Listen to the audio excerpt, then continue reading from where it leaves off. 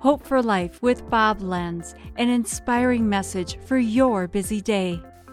The Bible says in Matthew 4:17, from that time on, Jesus began to preach, repent, for the kingdom of heaven has come near.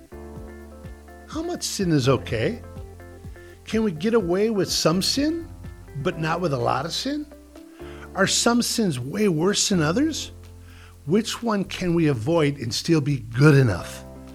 The Bible says that little foxes have spoiled the vine. The little things do matter to God. We think it's no big deal, our little sins, but we need to rethink.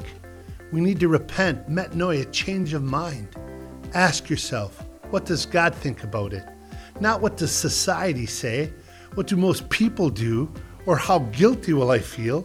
It's time to tell Jesus, I don't want anything to come into my heart that would separate me from you in your presence.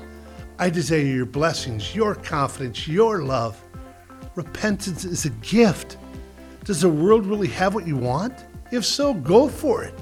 But if not, turn away, change your direction, change your mind. Believe the truth, let go of sin, repent, for the kingdom of God draws near. This has been Hope for Life with Bob Lenz. Discover more at lifepromotions.org.